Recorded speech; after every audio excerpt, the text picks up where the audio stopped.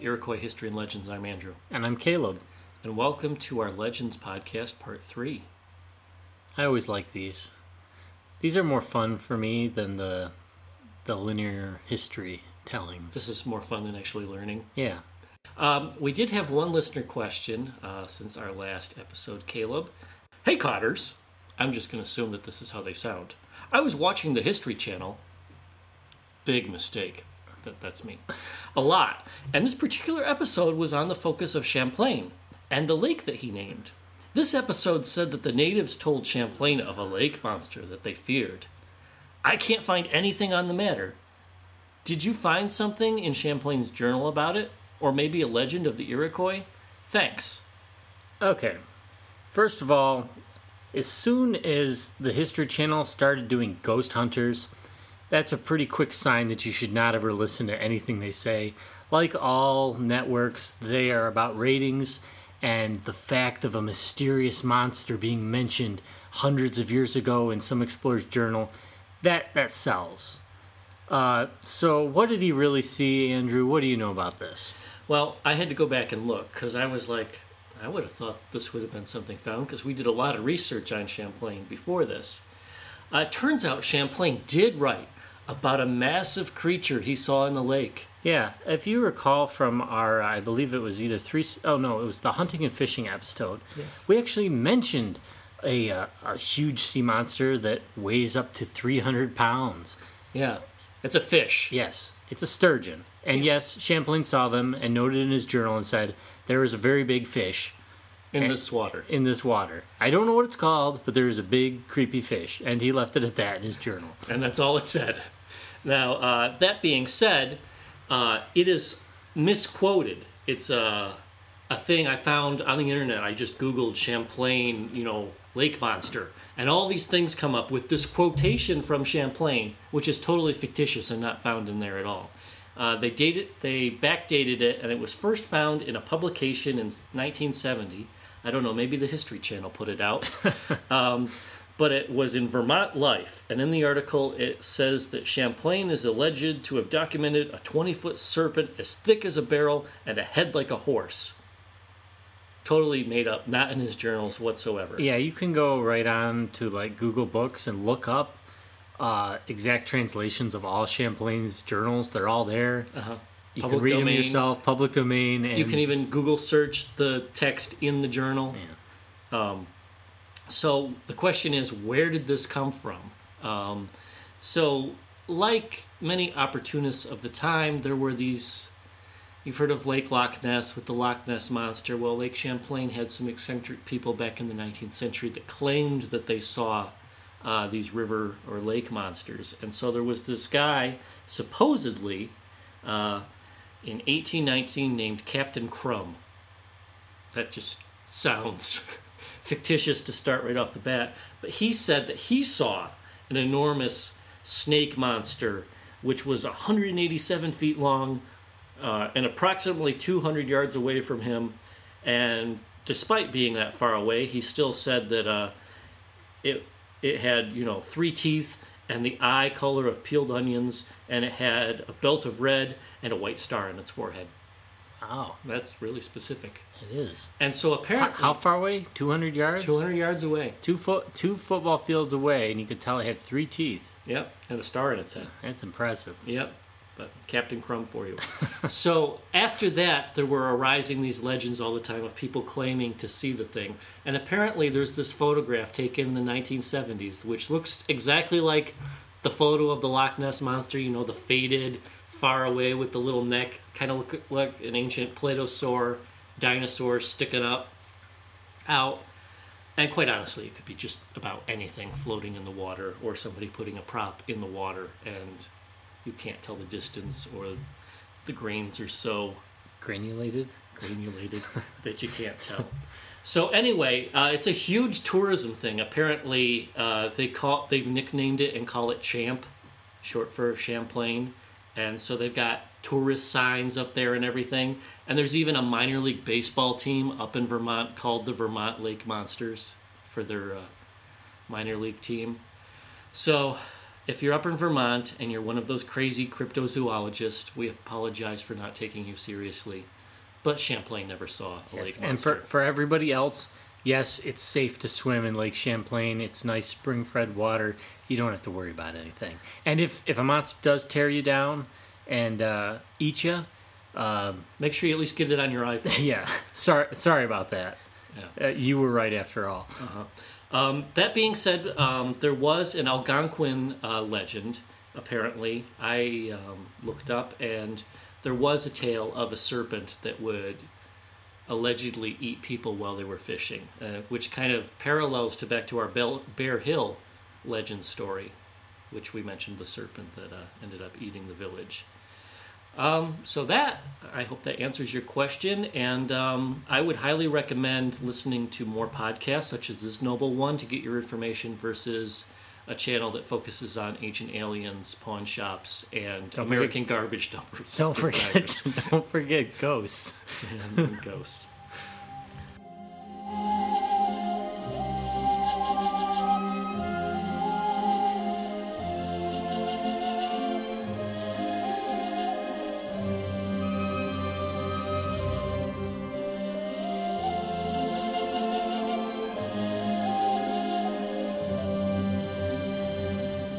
How Wood Duck got his red eye, and why he lives in a tree, and why some foxes have gray fur.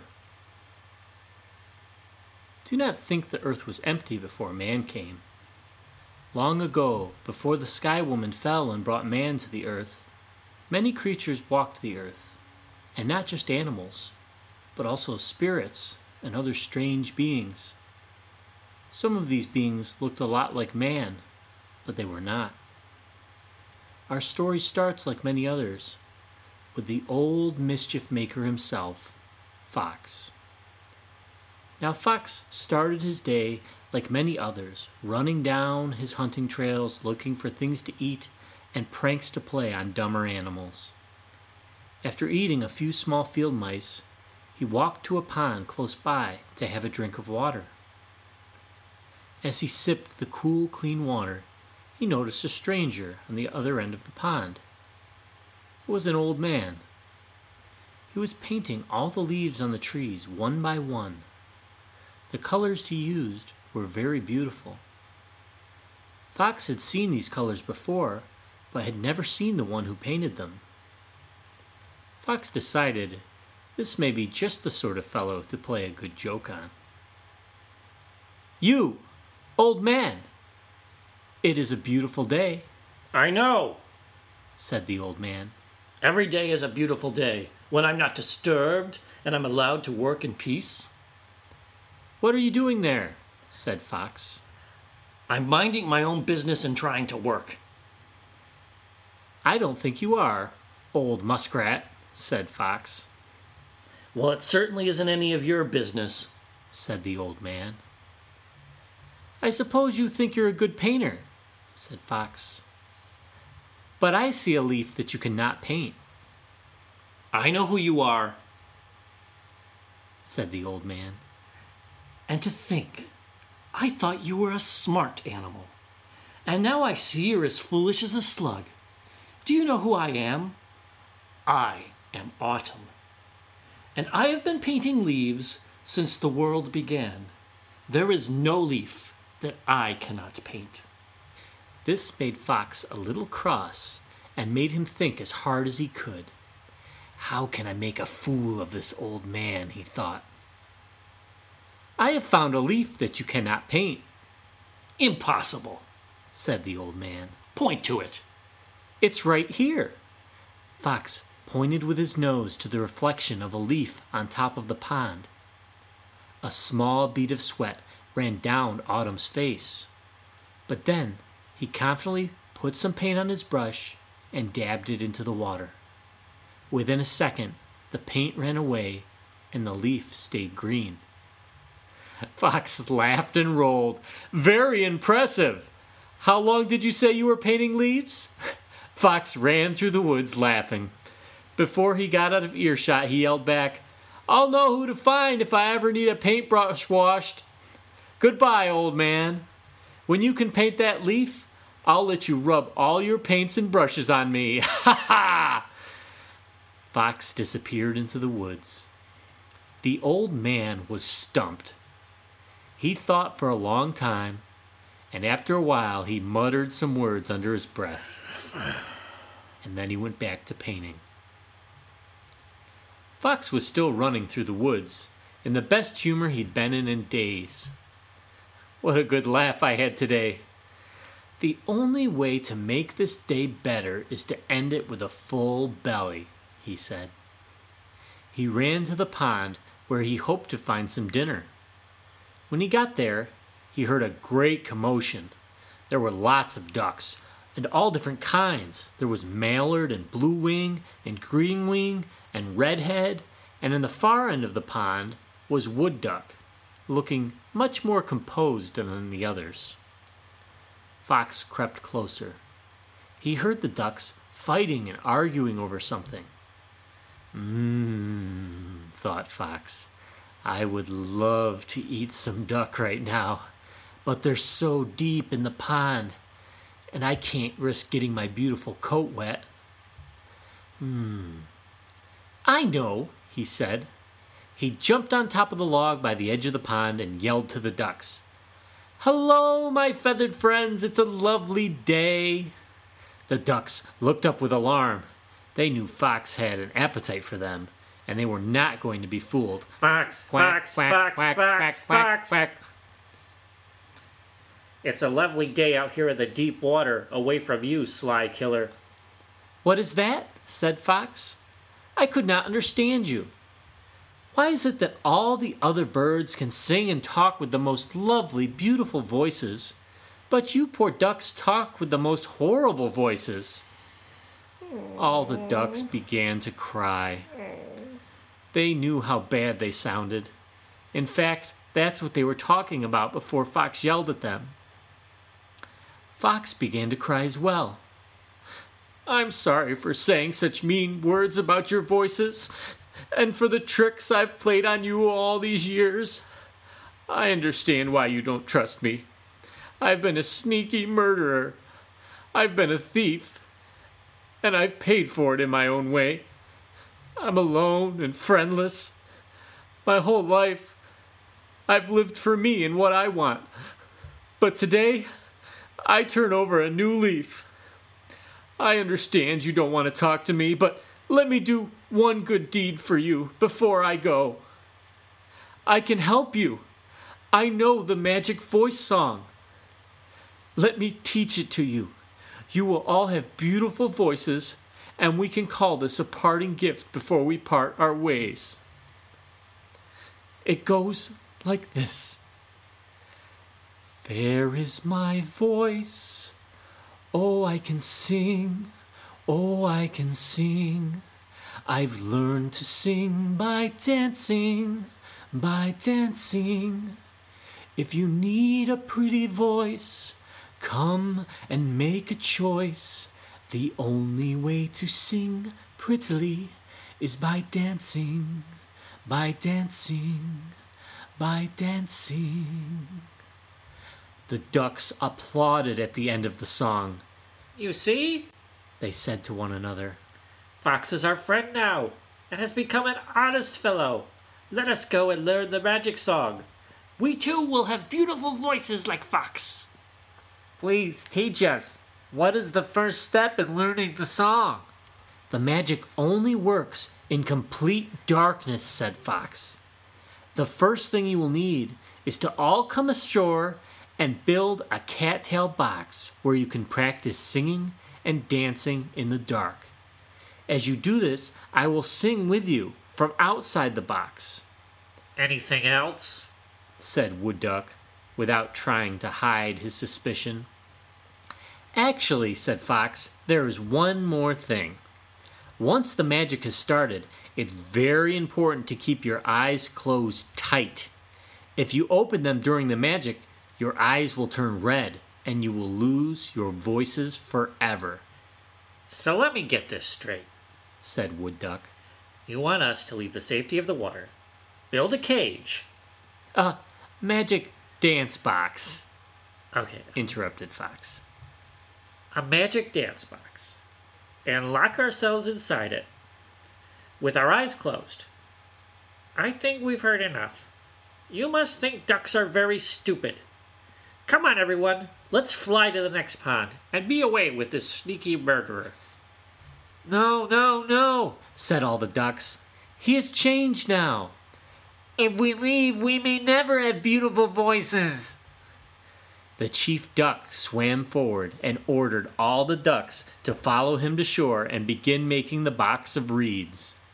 All the ducks followed him, and the wood duck begrudgingly got in line with the rest. All of the ducks worked together and had the reed box built in no time. We are so close, said the ducks. Soon we will have sweet voices. Now, said Fox, you must all get inside the box and close your eyes. Be sure not to open them. If you do, the magic will make you blind and turn your eyes red. It is also very important that you do not hear the words as I sing them. If you do, you will all be turned to stone. When you are in the box practicing singing, sing as loud as you can. This will help stir the magic and also make it impossible to hear me speak the words. Are you ready? Yes, yes, yes. Yes, yes, yes. Okay, start. The ducks began singing and dancing in the box. And oh, what a horrible noise it was. That is good, yelled Fox. Just like that. And now I will start the magic song. It was at that second that Fox reached his hand through the reeds and grabbed the fat chief duck's neck so tight that he did not make any noise of alarm. Over and over Fox reached into the box and masterfully wrung the ducks' necks and placed them in a pile. It was at this point that Wood Duck noticed the noise began to die down due to fewer and fewer ducks. He decided it would be worth the chance to open his eyes. When he did, they burned and turned red. But before he went blind, he saw Fox's hand grabbing another duck. He's killing us! He's killing us! Wood Duck screamed. At this, all the ducks opened their eyes, but they found that they had all gone blind from closing their eyes so long. Fly! Said Wood Duck. All of the ducks flew in separate directions, hitting all sides of the box. No! Said Wood Duck. We must fly up together! So all the ducks flew straight towards the ceiling and lifted the reed box right off the ground. And so the blind group of ducks flew in the box for a long time before they felt safe to land. But landing is not easy when you are all blind, and so they came crashing down. But they did not land hard. Something had broken their fall. It was Old Man Autumn. After the old man composed himself, he said, After all my years of painting leaves in this world, I've never seen a reed box filled with ducks fall from the sky. Wood Duck stepped forward and told him their story. And when he was done, he cried and said, Now not only do we have awful voices, but we're also blind. Oh. You are not blind, said the old man. Come here. The old man made some medicine from the ginseng plant and rubbed it on their eyes. Soon they could all see again. How can we thank you? Said the ducks. I will tell you, said the old man. That sneaky fox has made a fool of me. And now I think it's time that someone made a fool of him. He bet me that I cannot paint the reflection of a leaf on the water. Which one of you can hold your breath the longest? That would be me, said Mallard. I can hold my breath longer than a fish. And all the ducks agreed. All right. When Fox comes down the trail, take this painted leaf to the bottom of the pond. When I touch my brush to the water, let the leaf float to the top. It was not long before Fox came running down the trail. Good day, old man, said Fox. Have you been practicing your painting? Have you found a way to paint that leaf yet? Actually, I'd have, said the old man. Come and see. Fox walked over with a smile on his face. Okay, old man, let me see you wash your brushes in the pond again. But then something happened that wiped the smile right off Fox's face. As soon as Autumn's brush touched the water, a beautiful orange leaf appeared in the water, and the old man smiled. What? Said Fox, how did you... That can't be. That's impossible. How did you do that? I told you I could paint any leaf. Well, said Fox, I suppose you can, but I really need to be going. Wait a moment, said the old man. Don't you remember our wager? Our wager? Said Fox nervously. Yes. You said that if I could paint a leaf, I could rub my brushes all over you. No, please, I'm begging you. Not my beautiful coat. No, don't. Fox tried to run, but the old man grabbed him from the scruff of his neck. I'm afraid I don't have any more orange or red. I used them all on the trees. But I do have some gray. The old man took his largest brush and wiped it all over the fox's body as he screamed, "Ah, no! Stop!" Oh, and I also have some black. He took another brush and painted his back. After this, the ducks could no longer hold back their laughing, and Maillard came up from the pond. Fox had never been so embarrassed. He ran to the edge of the woods and cursed the wood duck. "At least you have lost your eyes," said Fox. It's worth it, said Wood Duck. "For now you have been marked as the murderer that you are, and dogs will chase you to the end of days." Just then a pack of dogs ran through the woods and chased Fox away. It was from that point on that Wood Duck decided he would do what he thought was right and never follow the other flocks again. I hear he now lives in a tree and is very happy.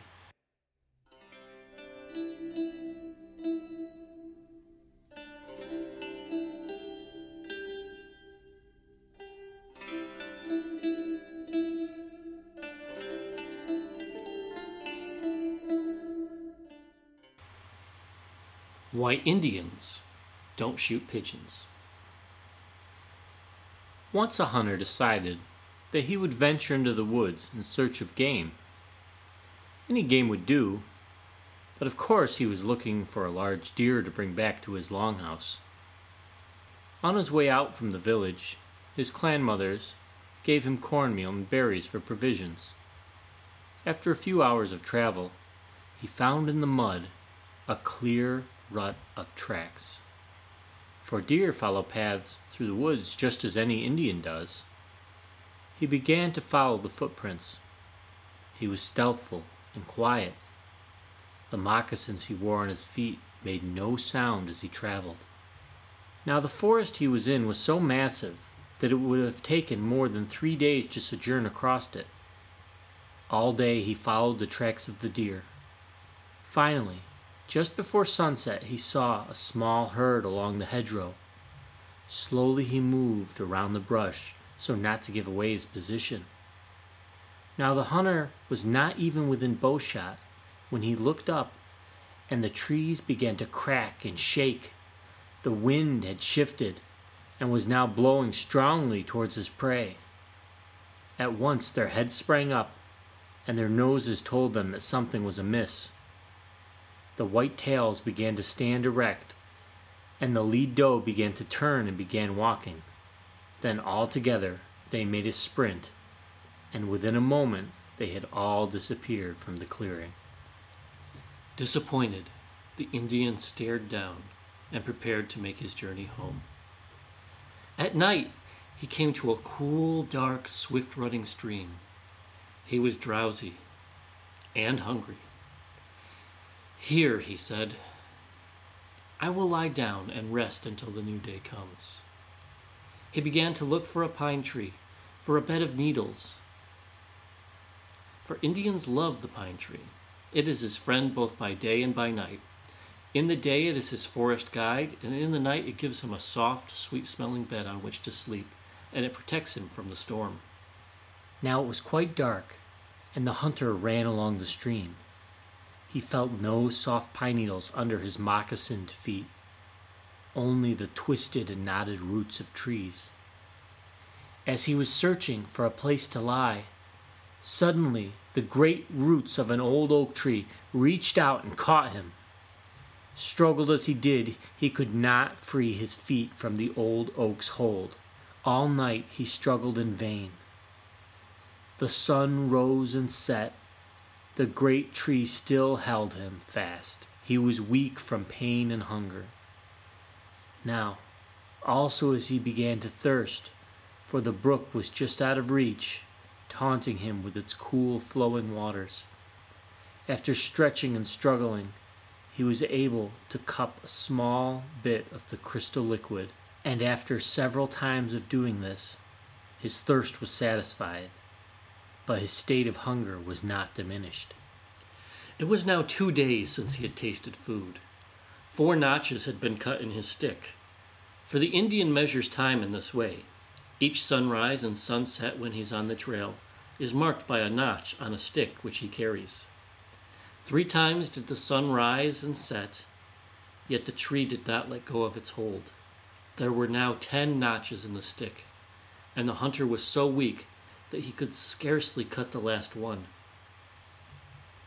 As the sun rose on the 5th day, a bird flew into the tree. He saw the hunter lying on the ground and came close to speak to him. The hunter understood, for in those days men and birds could talk together. As he looked at the bird, he realized it was a pigeon. The bird asked the man what he could do for him. The hunter whispered, "You are strong. You can fly. A long trail. Please, go and tell the chief of my people." He gave the bird the directions to go, and with a flutter of his wings, he departed. The bird flew swiftly away with the message. He did not wait until the sun was high. He did not stop to eat one berry or one worm. He did not fly high, nor fly low to talk to other birds. At one point, the mighty eagle shouted down from above and asked why he was in such a hurry, but the little bird did not answer. Then, from down below, the bluebirds and the orioles beckoned to him to take a rest and tell them anything new that he had seen. He continued on his path, straight and determined. Every minute mattered, for the bird knew how weak the hunter looked. The west wind tried to blow him back, and a black cloud came up to frighten him, but he went right through it.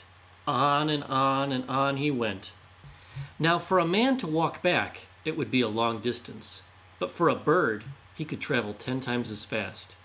Hill after hill of the forest he covered, and then, on the horizon, he saw it faintly, a small haze rising up in the blue sky. The smoke from 100 long houses ascended as a beacon to signal the way. Faster and faster his wings went, and he finally approached the houses. Straight to the longhouse of the chief he carried the message, and sitting down in the rafters he began to tell of the hunter's plight. But no one was paying any attention to the bird. The chief had called together the young men who were fleet of foot and was about to send them forth to find the lost hunter. They were asking the chief what trails they had best take. Before the chief could reply, the beautiful bird had flown close to his ear and began to speak to him in a soft, low tone. The chief told the young men what the bird had said, and they set off on the trail the bird had named. They raced through the woods swiftly, and before sunset they had found the lost hunter. Carefully they freed him from the grasp of the great oak and bore him to his people. That night there was a great feast and a dance in his honor. Ever since, The Indians have loved the birds that carry the messages. And to this day, the Indians tell their children to never shoot a pigeon.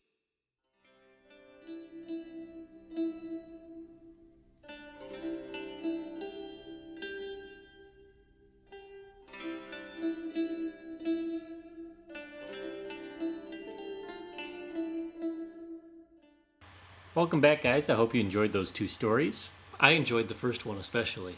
It's always nice to see Fox finally get something coming to him. Yeah, it's about time. The past couple stories we've mentioned with him, he just wants somebody to get it back to him for once, and he got it. And that's their story to tell why there's gray foxes and red foxes, and why the wood duck has red eyes and lives in a tree. Yeah, exactly. Did you know that wood ducks live in trees? I didn't, which makes sense now why they're called wood ducks. Yeah.